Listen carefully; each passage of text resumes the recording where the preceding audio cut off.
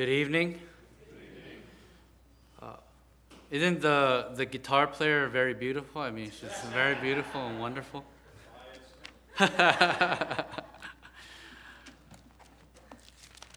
This evening, I wanted to look in Acts chapter 20. And while you're turning there, this doesn't really have anything to do with what I wanted to talk about tonight.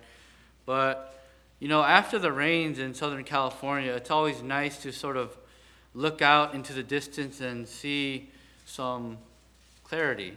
And you can actually see some things out there. And as I'm driving from Riverside, so as I'm driving down a hill, you sort of see just after the rain, it was gorgeous, just the lights sort of beaming through the clouds, and there's actually a hole on the side of the cloud, so you see a beam shooting through the side, and it was and then I saw the birds, a flock of birds flying, a helicopter flying, a plane taking off. It was just a gorgeous drive it was exciting for me on my way over here, so, that doesn't have anything to do with what I'm going to be speaking on tonight. Acts chapter 20, and I just wanted to look at a map of Paul's travels. And so this is Paul. We're going to be looking at Paul's third journey, and this is going to be his third missionary journey. And he starts off in Antioch right here, and he goes, and if you follow the arrow, which is the yellowish orangish line, and here he goes, and then the I don't know what color that is, pink or purple. You follow that line, and that's his way back. And so we're going to be catching up with Paul right here in Miletus.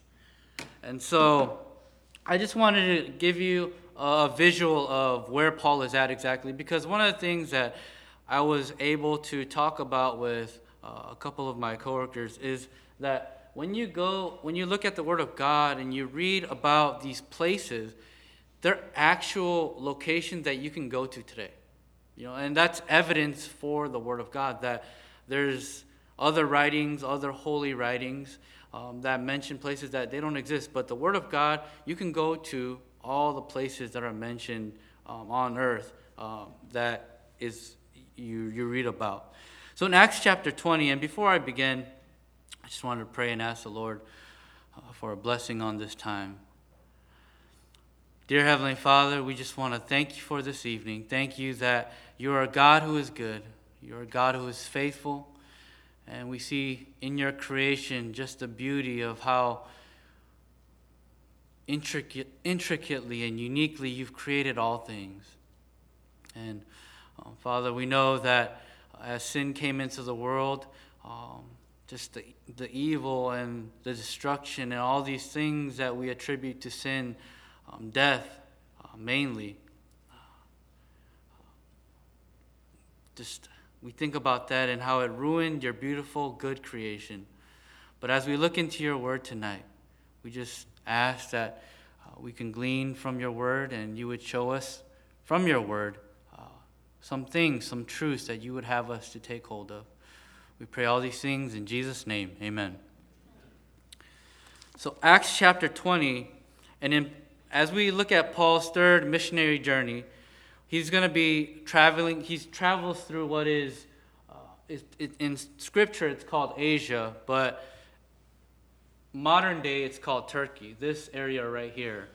And this area right here is modern day Turkey, and then he actually hits quite a number of cities in Greece. We pick up, and right before we pick up, there's a story about a young man, and Paul is in Ephesus, or Miletus at this point, and what happens is there's a young man named Eutychus, and Eutychus, this is in Ephesus actually, not in Miletus. Eutychus, he falls asleep during the breaking of bread on the first day of the week. He falls out, and maybe some of you know the story, but he falls out of the second story and he dies. And The reason why is because Paul has gone kind of long, and it's midnight by this time. And that's why this young man lost consciousness and fell out of the window. And Paul prays over him, and this young man comes back to life. And he continues on, and we pick up in Miletus. And in verse 17 of Acts chapter 20, it says, "From Miletus he sent to Ephesus and called to him the elders of the church." Before I continue on, I just wanted to make sure that we all know that Paul is calling the elders of the church, and the context of this passage is directed towards elders. But I believe that we can, as believers, take and hold on to some of the truths and applications in the Word of God here. So that's why as we go through this, I want everyone to be clear, this is in context addressed to elders. Verse 18, "And when they had come to him, he said to them, 'You yourselves know from the first day that I set foot in Asia how I was with you the whole time, serving the Lord with all humility and with tears and with trials which came upon me through the plots of the Jews. How I did not shrink from declaring to you anything that was profitable and teaching you publicly and from house to house, solemnly testifying to both Jews and Greeks of repentance toward God and faith in our Lord Jesus Christ. And now, behold, bound in spirit, I am on my way to Jerusalem, not knowing what will happen to me there, except that the Holy Spirit solemnly testifies to me in every city, saying that bonds and afflictions await me. But I do not consider my life of any account as dear to myself, so that I may finish my course in the ministry which I received from the Lord Jesus, to testify solemnly of the gospel of the grace of God.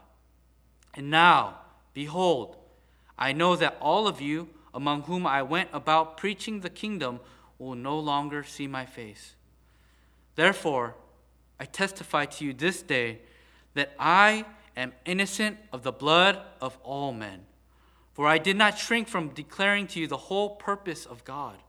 Be on guard, for yourselves and for all the flock among which the whole Holy Spirit has made you overseers, to shepherd the church of God, which he purchased with his own blood. I know that after my departure, savage wolves will come in among you, not sparing the flock. And from among your own selves men will arise, speaking perverse things to draw away the disciples after them.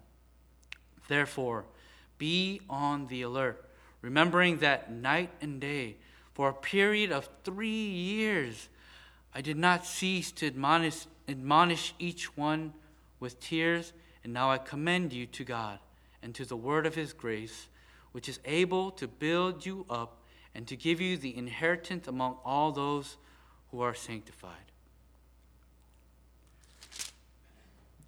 Picking up in verse 17, where Paul calls, instead of going and stopping in Ephesus, he feels that if he stops in Miletus, it'll be a faster trip for him because he's in a hurry to get to Jerusalem. He calls the Ephesian elders, and there must have been, and if you read on towards the end of the chapter 20 of Acts, you see that they have a very close relationship. And so when Paul calls these elders, the elders, they come.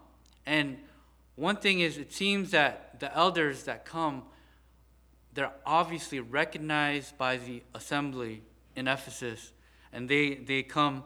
And in verse 18, "And when they had come to him, and he said to them, 'You yourselves know from the first day that I set foot in Asia, how I was with you the whole time.'" Now, Paul, when he says, "I was with you the whole time," it seems to me that the idea is that these elders were able to observe Paul's lifestyle, the things that Paul did. I mean, probably the way that he ate, everything. And so they knew exactly what Paul was all about. They knew that Paul's character, and when he's speaking to them, he's going to be speaking to these elders very bluntly. He's going to be speaking to them very openly and candidly. And so it seems that with that being said, in verse 19, serving the Lord with all humility, with tears and with trials. I mean, going back, we had a message a few weeks ago by our brother Ricky, and he mentioned that when you say about yourself that you're humble, you're not humble anymore, right? That's what our brother Ricky said. And so, based on that, here Paul, when he says, I was with you the whole time, serving the Lord with all humility, he's saying about himself, I was humble. It's almost like, based on that, shame on you, Paul, because you're calling yourself humble. You just lost your humble card, right? Because he called himself humble. But I think that going back and understanding the relationship that these Ephesian elders had with Paul, he was able to say in this manner, he's not saying this out of conceit. He's not trying to be cocky, but he's saying, you saw it. You saw the way in which I served you. You saw the way I lived. And with humility and with tears. When you're shedding tears, it's an emotion that, it's a pretty strong emotion. Usually men don't like to shed tears, right? It's, you kind of, especially, and I think more so back in the day, it was more something that, if you're a man, you don't shed a tear. And I even watched a movie recently where, a dad was telling his son, men don't cry, right? But here, Paul, he's shedding a tear, and obviously the emotions that he has inside of him, what's going on, he cares for these men very tenderly. He cares for what's going on. And it reminds me of, some of you may know Brother Scott DeGroff, and he's someone that we should be lifting up in prayer right now because he just got diagnosed with an illness where it saps the energy out of him. He really, I think as of right now, he has maybe 30% of the energy which he normally has. And so he's a brother that needs prayer. But one of the things that I noticed about him when I first heard him speak is the emotion that he had. You could just tell how much he cared for the Word of God, how much he cared for God's people. And he was in tears oftentimes as he was speaking. And that's how I imagine Paul was like when he was with the Ephesian elders. And with, many of them, because oftentimes he talks about how he was shedding tears for the saints, for the people, for the church, for the assembly. And with trials, the third thing that he mentions, when you care, or in Acts chapter, you don't have to turn with here, but in Acts chapter 9, verse 23 to 25, it mentions that in Damascus, when Paul was there, the Jews plotted against Paul right after Paul was converted, right after he was persecuting the people of God, right after he was persecuting he was killing these people who were following the way. And right after that, right after his conversion, and you can read about his conversion in Acts chapter 9, right after that, the Jews, realizing and hearing about what Paul is doing, right away, they're coming after him. They plot, we want to get rid of this guy. And he, through the help of some friends, gets lowered through the wall of that city, and he gets away. And that's one of the trials he went through. Another trial is in Acts chapter 14, verse 19 in Lystra. Paul was stoned and dragged out of the city. Talk about trial. Imagine, being stoned. And in those days, being stoned, it's not being stoned by pebbles or small rocks. These are big stones. And he got stoned and dragged out of the city. And, he could rightly say, the trials that he went through. And in verse 19, the trials which came upon me through the plots of the Jews. And it doesn't end here. It continues on. In Acts chapter 16, that trial, he gets struck with many blows, and he's thrown into prison, and his feet are locked into stocks. the Word of God, as you read, especially in the New Testament, you read about persecution and how, as followers of God, you can expect persecution. You can expect that people will dislike the name of Jesus. It talks about how the world hated our Lord, and they will also hate us. I think about the tragedy of the Oregon shooting recently, or a few days ago. And I was listening to some of the interviews and reading some of the articles of what happened. And this guy came in and asked, if you're a Christian, stand up. And those that stand up, he shot and killed. And I just want to say this, dearly beloved, that happened one state away from us. One state away from us. Oregon is just above California. It could happen anywhere. And to think that, I was thinking about recently about that fact that if I were confronted by someone who was after Christians, and they asked, if you're a Christian, are you going to stand up in the face of death? Could I do that? It was a very sobering thought to think, if that came up, am I going to be able to stand up and say, yes, I am a Christian. Yes, I believe in Jesus Christ. The title of my message, actually, I should have told you in the beginning, is I Did Not Shrink. And in verse 20, it says, I did not shrink from declaring to you anything that was profitable and teaching you publicly from house to house. Well, what was profitable that Paul was declaring to them? He was declaring to them anything that was profitable. Well, I'm sure it was the whole counsel of God. But mainly, most importantly, we see over and over, time and time again, Paul mentions, even in this passage, the gospel of God. And Paul emphasizes the gospel, and I heard that this morning that the gospel was given. And if you read on in verse 21, and before I do that, teaching you publicly in Acts chapter 19, it shows Paul teaching publicly. And from house to house, in Acts chapter 20, verse 7 through 20, it shows Paul teaching people in the houses. And so it's something that Paul regularly did. He was in the synagogues. He was teaching in public. He was proclaiming the gospel in public. He was going from house to house.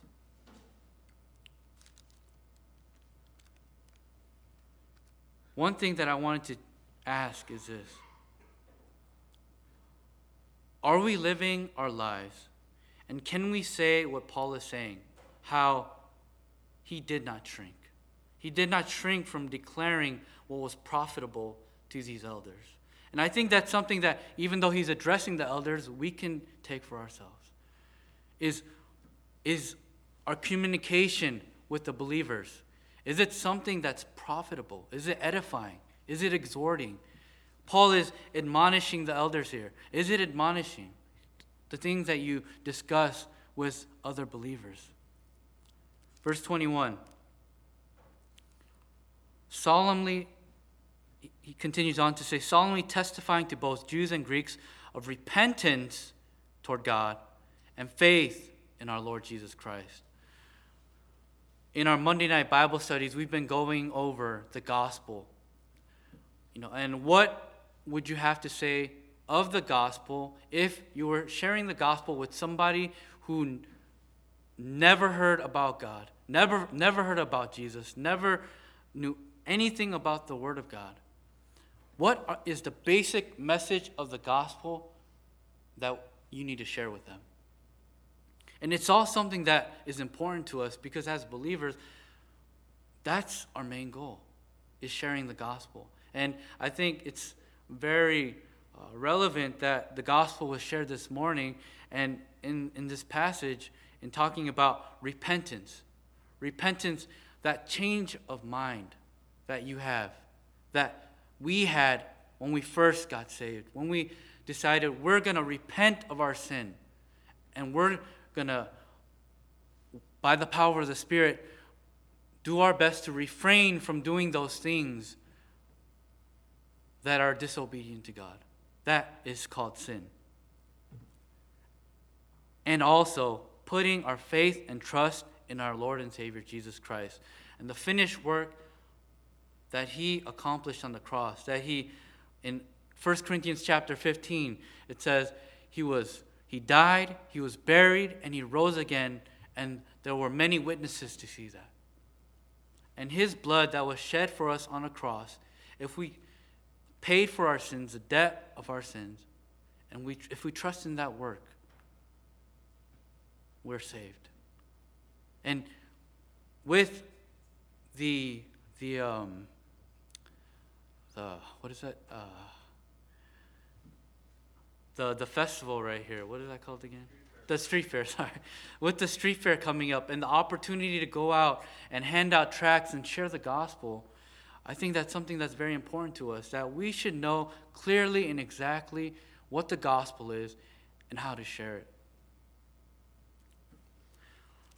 Verse 22,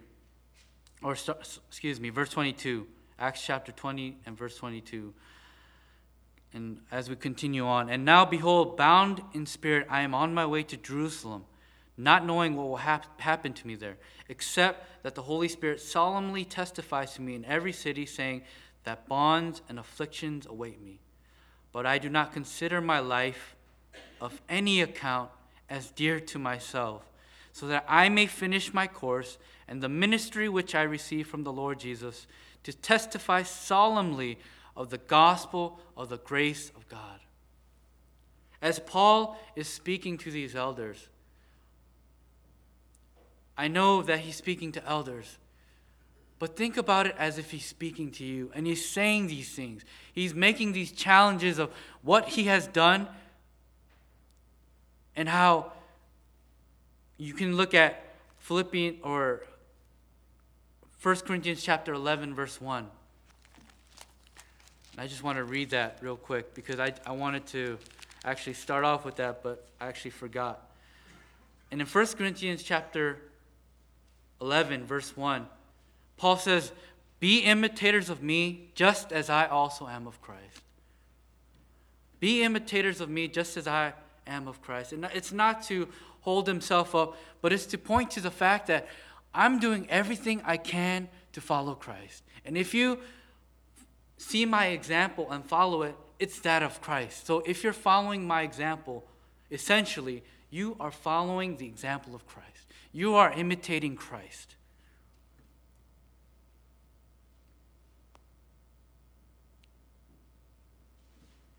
And when he says, I do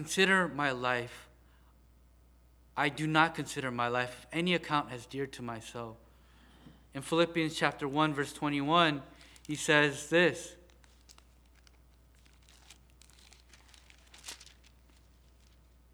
"For to me to live is Christ, and to die is gain." For to me to live is Christ, and to die is gain. And some of you may have heard this over and over again. But is it a reality for us? For to me to live is Christ, and to die is gain. And Paul considers my life of no account as dear to myself, so that I may finish my course. Paul understands the purpose, I guess you could say, of life. The purpose for his life that God had planned out for him, and a purpose for a believer's life. It's not to get ahead in life. It's not to hoard the treasures of this world, because we know that the things of this world only last for a momentary period. But are we looking to finish strong? Can we say this as Paul is saying, that I do not consider my life of any account as dear to myself? Is my life not valued more than the will of God?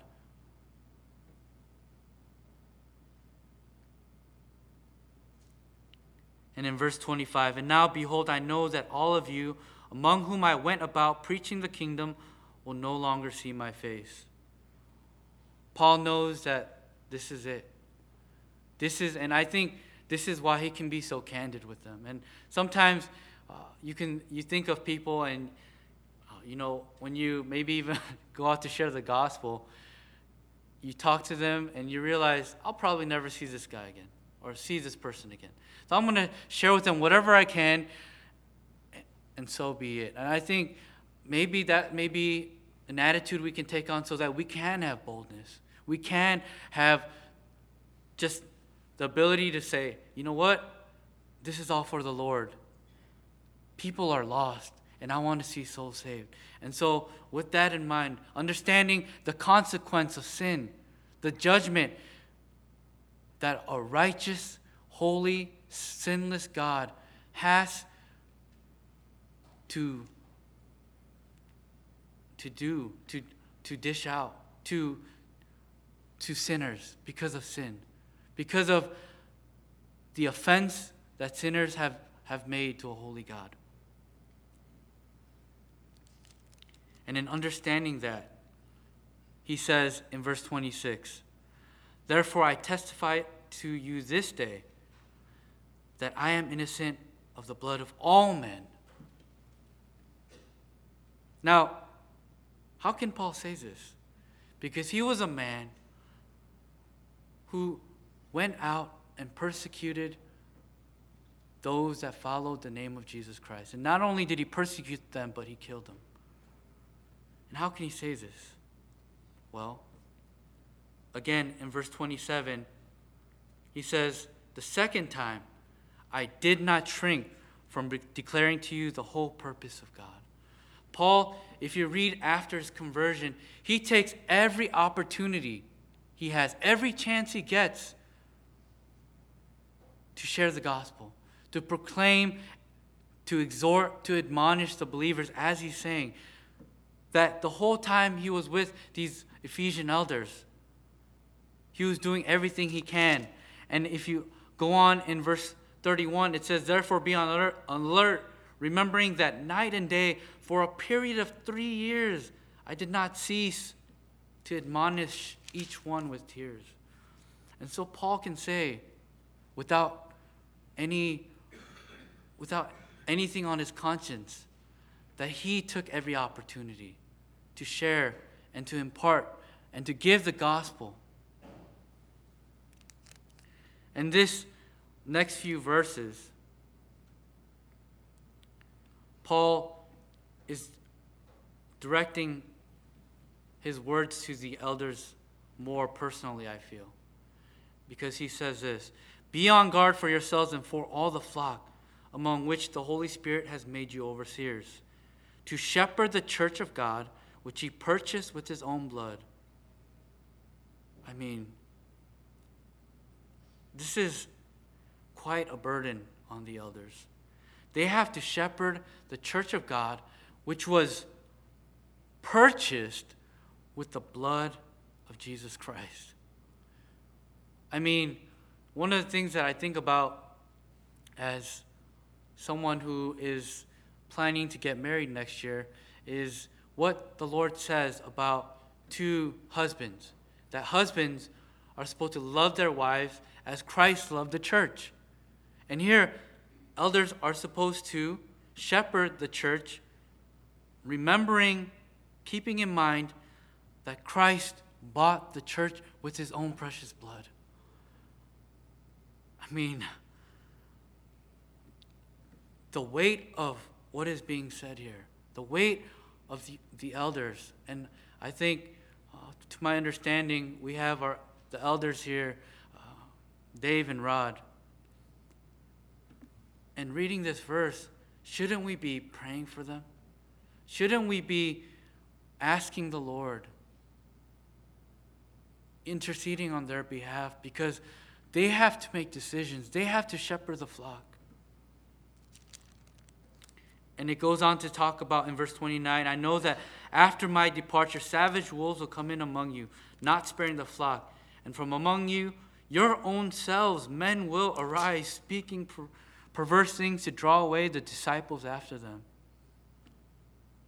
I mean, this is quite a job for the elders, that they have to shepherd the flock, to keep them safe from the wolves, it says. From men outside, but not only outside, inside, who are trying to interrupt the workings of the Holy Spirit that the Holy Spirit is trying to do in the assembly. And this isn't something that is relevant just at that time. This isn't something that just happened at that time in the churches or the assemblies. Is it not happening today? I mean, you hear about churches splitting all the time. And to think about the body of Christ, the church that was bought with the precious blood of Christ, having arguments, having disputes in and amongst themselves.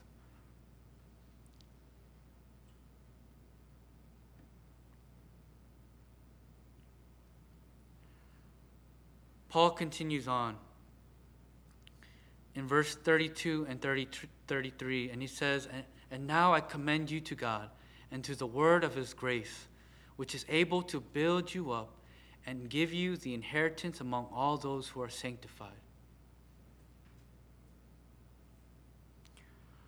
Paul's heart, I just feel, is so big.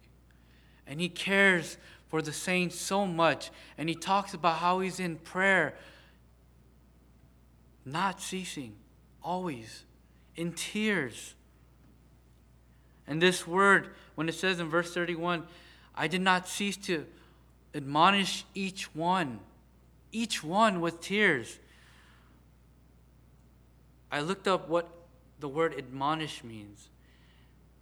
And in the Webster's dictionary, it says to indicate duties or obligations to express warning and disapproval.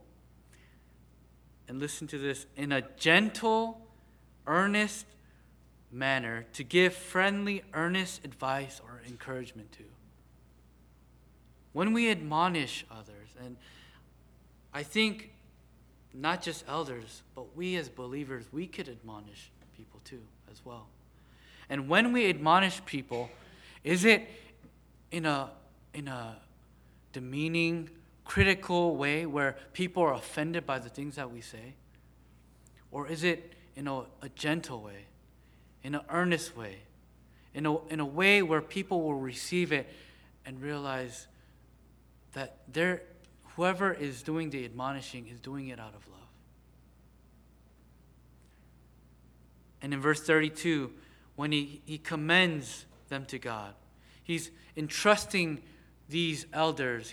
And I'm sure he's all throughout in Acts, as Paul goes and in his ministry, you see the commending of people, the commending of elders, entrusting to God to care for them, because as believers, and it's hard. I'm sure some of you, when you try to disciple people, when you try to care for people, there's only so much you can do. There's only so much you can say. There's only so much time you could spend with them. And so what you can do is what Paul always talks about, praying for those people that we care about, entrusting them to the Lord, commending them to the Lord, and telling them, every once in a while, we're praying for you. We trust that the Lord is going to care for you, and that you will trust in the Lord for all things. Bringing before the Lord everything.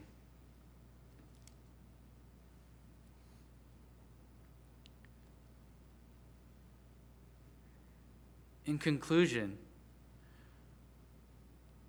as we examine our own lives, as believers, can we say what Paul is saying in this passage? I mean, when you read this passage, obviously there's some things that are very directed at elders. There's some things that are said to the elders, and that's pretty straightforward. But I think there's a lot of things in here that we can take for ourselves as believers. One is, I kind of put it in order of, number one, the first section is Paul's service, when he talks about how he served the Lord with all humility, with trials and with tears. Is our service to the people around us, if we have trusted Christ, if we've repented of our sins, if we've placed our faith in Him, is our service that of humility? I mean, not to say that we have to shed tears for people, but I mean, does that emotion come up where you're so deeply moved by how God is impressing upon you someone or a situation that maybe someone is going through, that you're basically moved to tears? Paul talks about his future and what's going to happen for him, that he's going to go to Jerusalem, and everywhere he goes, the Holy Spirit has told him he can expect bonds and afflictions. Do we understand, as Paul understood his future, do we understand that our future should be looking to the hope that lies in Christ and making every effort to live a life for Him?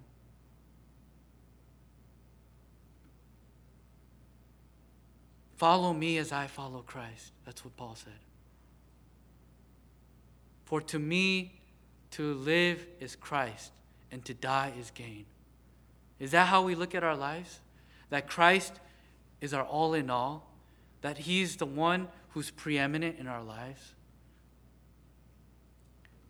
And Paul declares in verse 26 and about how he was innocent of the blood of all men. One day, as believers, when we stand before the judgment seat of Christ, would we be free? Would our conscience be free from the blood of all men? And we can say that our lives were lived out in a way that showed forth Christ in every way. That our communication, the things that we said, our lifestyle, when people looked at us, they could say, there's something different about this person. And actually, I want whatever that person has.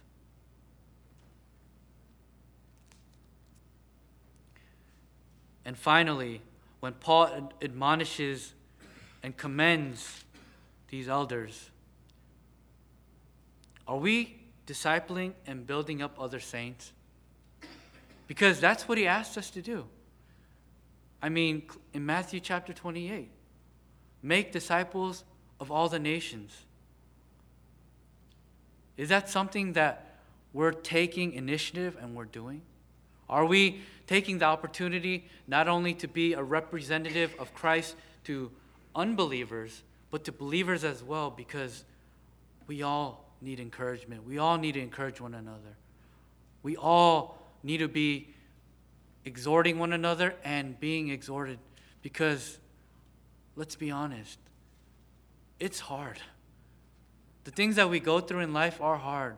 The things that we see that are going on in the world, I mean, it's frustrating to read about the news and all the things that are going on in government, in society, and you want to see a change, but really, what can you do? Well, it starts with our prayer life. It starts with taking those around us and encouraging one another as believers. And so, as I told you the title, I did not shrink. I just wanted to challenge all of you. Could you say that as Paul said? I did not shrink from declaring to you anything that was profitable. I did not shrink from declaring to you the whole purpose of God. Because as men, we have a responsibility to, maybe it's not up here, maybe it's not at a pulpit, but we have a responsibility if you have trusted Christ, if you know the love of God. We're not supposed to hide our light. We're supposed to spread salt the earth. And are we doing that? Discipling others. And it doesn't have to be, there's many different gifts. And we all have, God has given us different gifts to use to build up the assembly. And it's not just for men to declare the whole counsel of God or the purpose of God, because in the Word of God we clearly see the older women are supposed to teach the younger women. And so the older women need, and I mean women, men and women in general, we need to know the Word of God so that we can say like Paul, I did not shrink.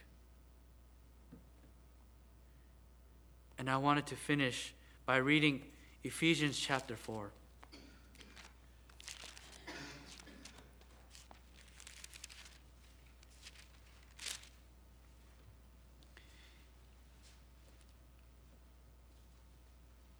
If you would look with me in Ephesians chapter 4, starting in verse 1. And this is Paul writing to the church in Ephesus. Therefore I, the prisoner of the Lord, implore you to walk in a manner worthy of the calling with which you have been called, with all humility and gentleness, with patience, showing tolerance for one another in love, being diligent to preserve the unity of the Spirit in the bond of peace. There is one body and one Spirit, just as also you were called in one hope of your calling, one Lord, one faith, one baptism, one God, and Father of all, who is over all, and through all, and in all. May the Lord bless His word. Our dear Heavenly Father,